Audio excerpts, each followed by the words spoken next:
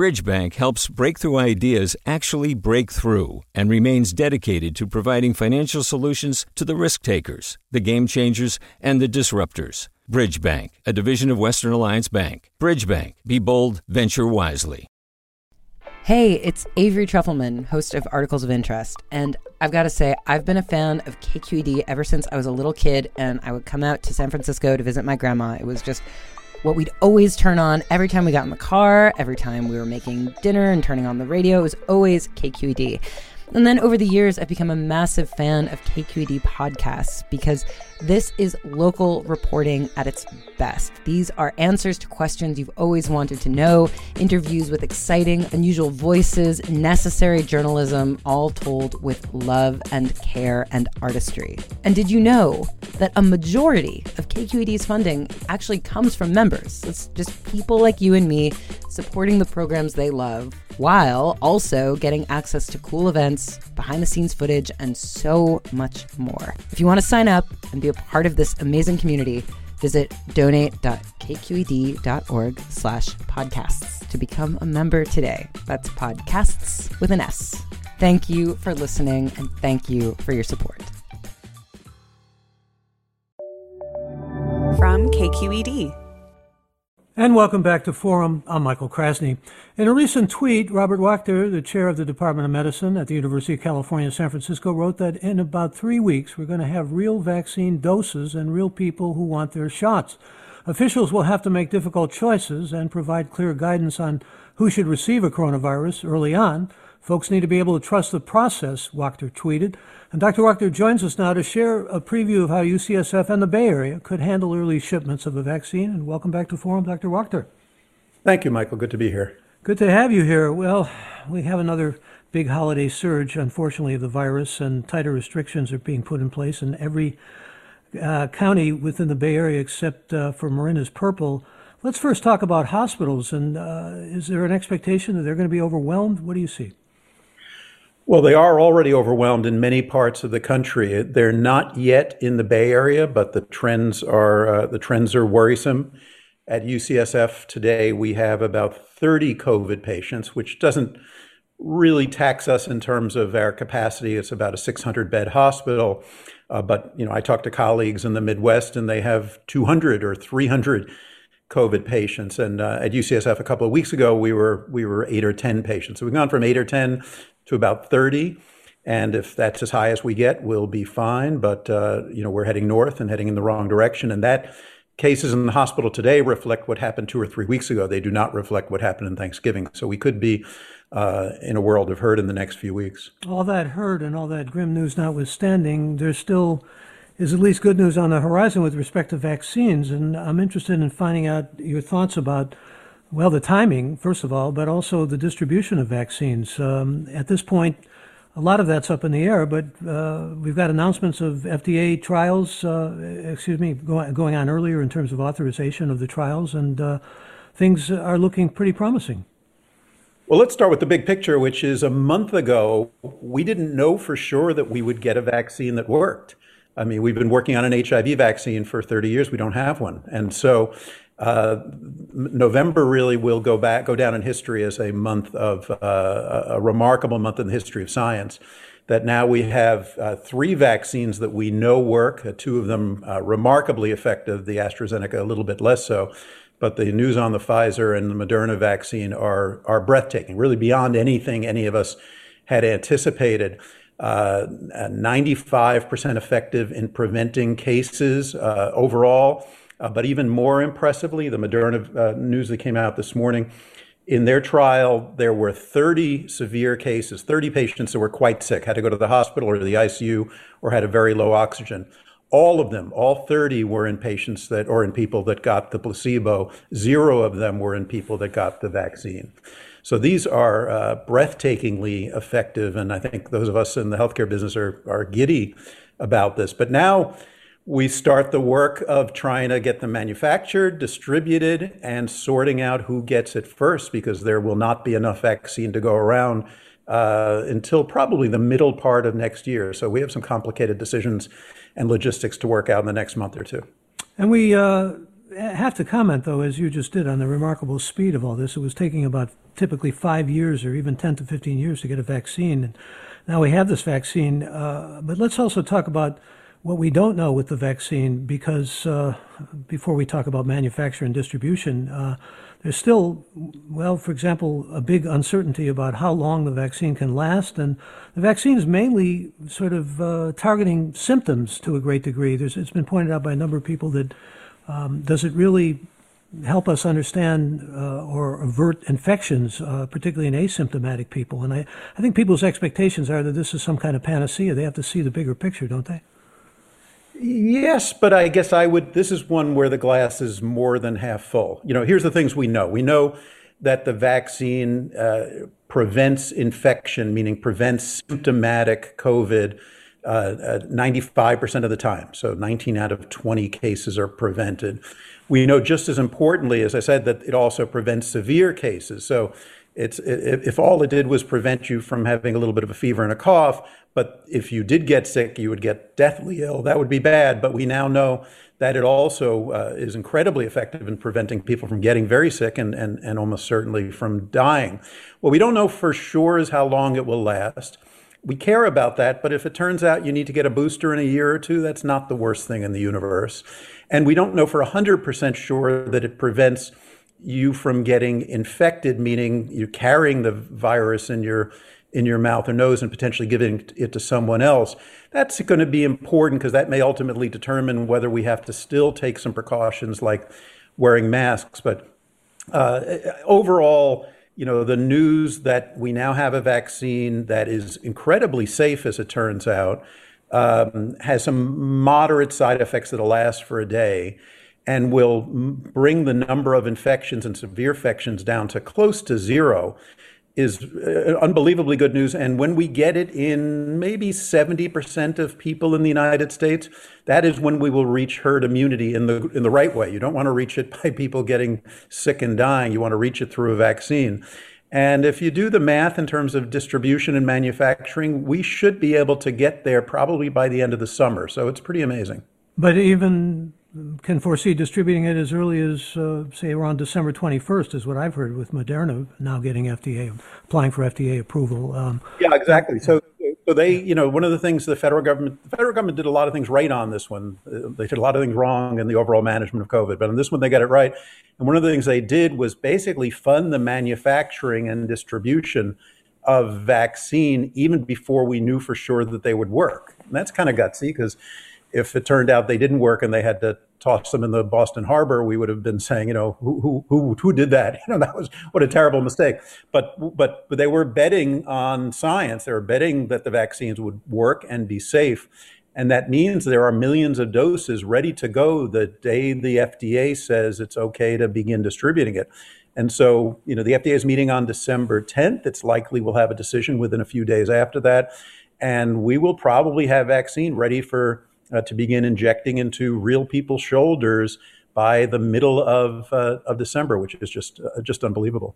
We should also mention, though, that Governor Newsom has said the funding is inadequate, and he's on record as saying the $16 million that's going to be spent, 10 for planning and 6 for staffing, needs to be substantially raised. More federal funding is being sought, obviously. We're talking with Dr. Bob Wachter, and he's chair of the Department of Medicine at UCSF. And if you'd like to join us with any questions talking about vaccines, we want to hear from you. You can call us now at our toll-free number, and the number to call is 866-733-6786. That number again, for your involvement in the program with anything you want to say or ask, 866-733-6786. You can also, of course, get in touch on Twitter and Facebook. We're at KQED Forum, or email us, forum@kqed.org. So let's talk about distribution. We got 3 phases likely with distribution. First, healthcare workers who work directly with COVID-19 patients, followed by those who are at risk for more severe complications for the virus, and other essential workers. But from there, we go to the second phase, the third phase. Maybe you can outline this for us, Bob. Well, the first phase is, people are talking about the first phase, but the first phase is complicated. It's often divided into phase 1A, 1B, and 1C. And Michael, I don't think we know the order yet. There have been recommendations made by a prestigious national group, the National Academy of Medicine, in October, that had the first group be healthcare workers, people with direct exposure to patients. The next group being people over 65 or with pre-existing conditions. But then what really matters is what an advisory group to the Centers for Disease Control says. And it looks like the order is tilting toward the first group being healthcare workers, the second group likely being essential workers. Those are people that it's probably going to include teachers, firefighters, policemen and women, people who work in the food delivery business and those sort of things.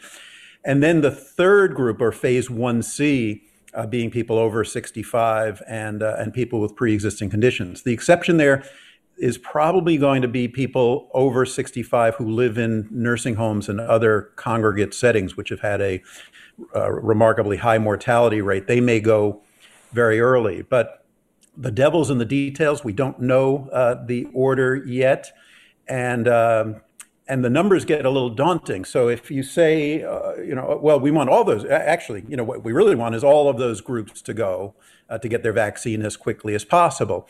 But when you do the math, the number of healthcare workers in the United States is about 20 million. The number of essential workers is close to 90 million.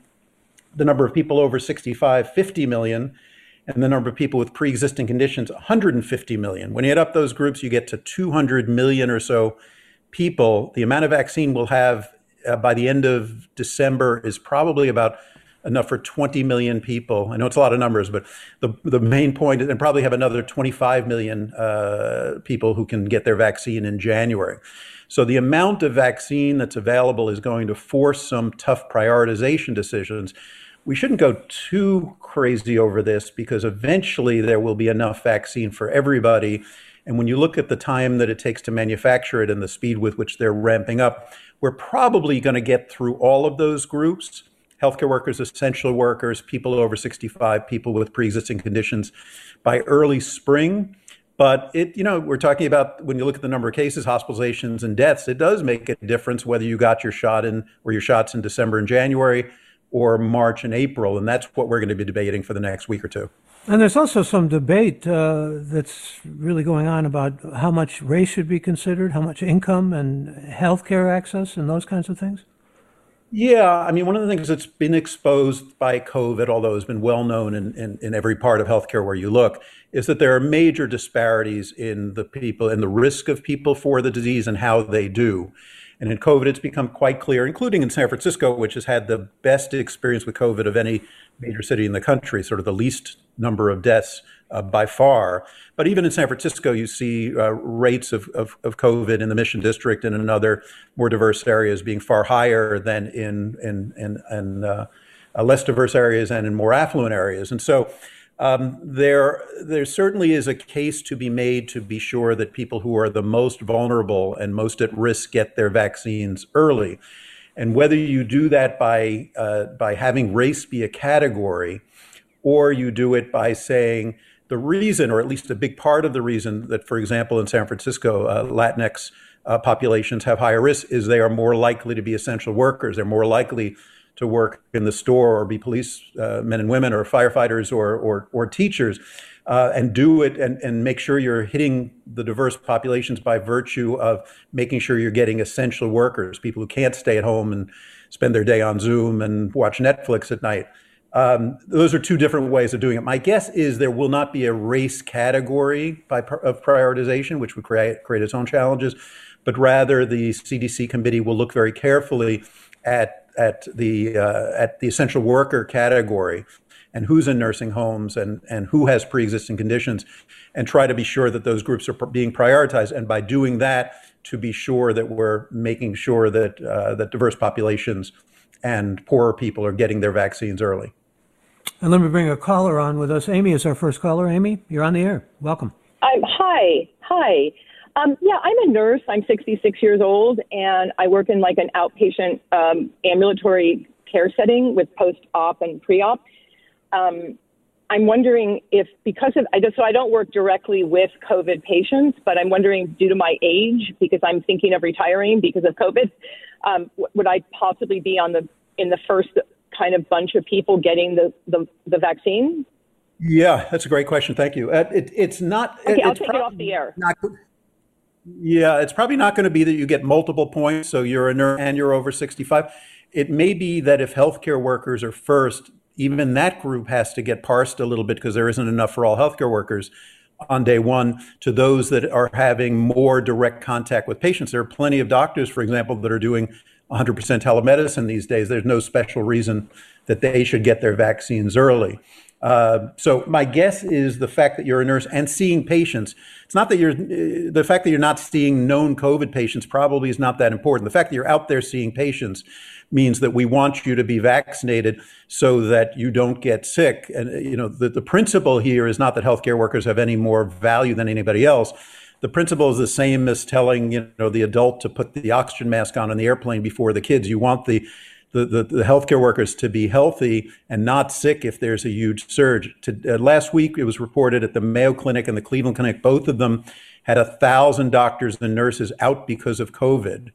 And we don't have that yet at UCSF. We're hoping it doesn't happen. But if it happens, it markedly limits our ability to take care of our community. And so that's the principle for healthcare workers, not necessarily you're seeing COVID patients, but you're able to if we needed you to.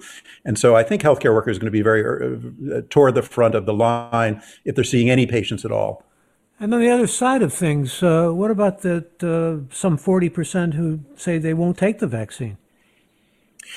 I don't believe it, Michael. Frankly, first of all, that number was 50% a couple of months ago. The latest survey was about 40%, but that was before the news of the Pfizer and Moderna vaccine came out.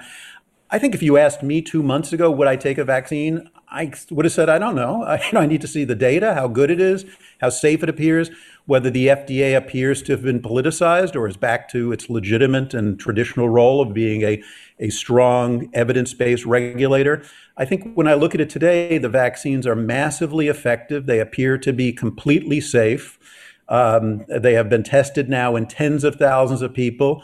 The FDA, to its credit, has snapped back into its normal position. It's sort of shaken off all of the political shenanigans that it was seeing a few months ago.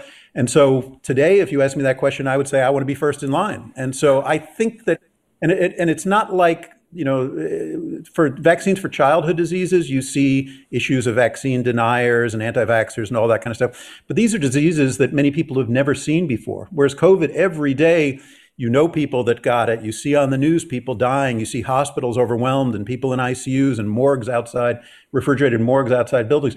I think it's going to be different. I don't think we'll get 100%, but I think we're going to get 80 or so % of people vaccinated. And when we get to numbers like that, that will be the end of this pandemic.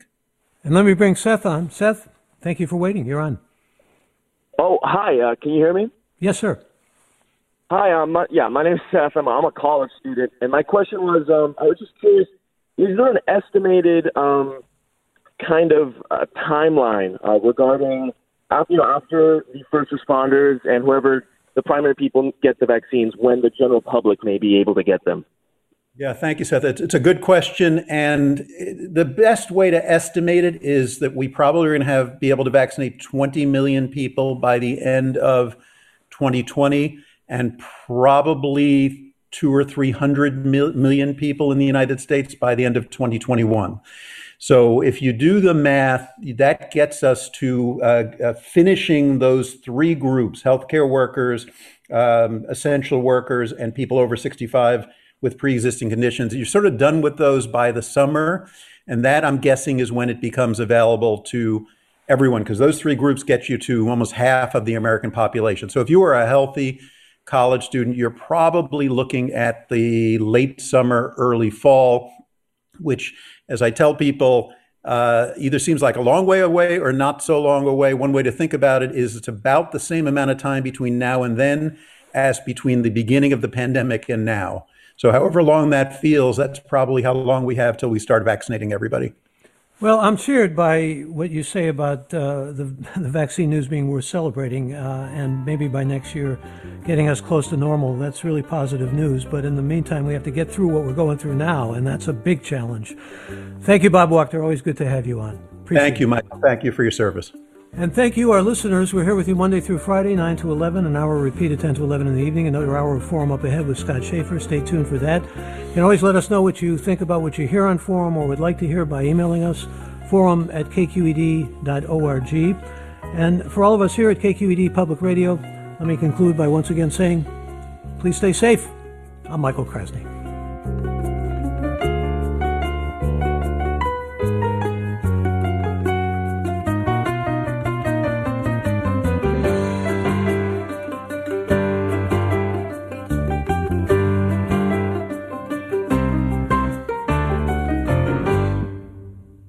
Funds for the production of Forum are provided by the members of KQED Public Radio and the Germanicos Foundation and the Generosity Foundation. Support for Forum comes from San Francisco Opera. Set 10 years after a school shooting, the critically acclaimed opera Innocence takes us into a complex emotional journey where our understanding of innocence and guilt is constantly upended. Kaya Sariaho's ethereal score collapses the past into the present as a community of survivors grapple with how to move forward. Don't miss the highly anticipated American premiere of Innocence, June 1st through 21st. Learn more at sfopera.com.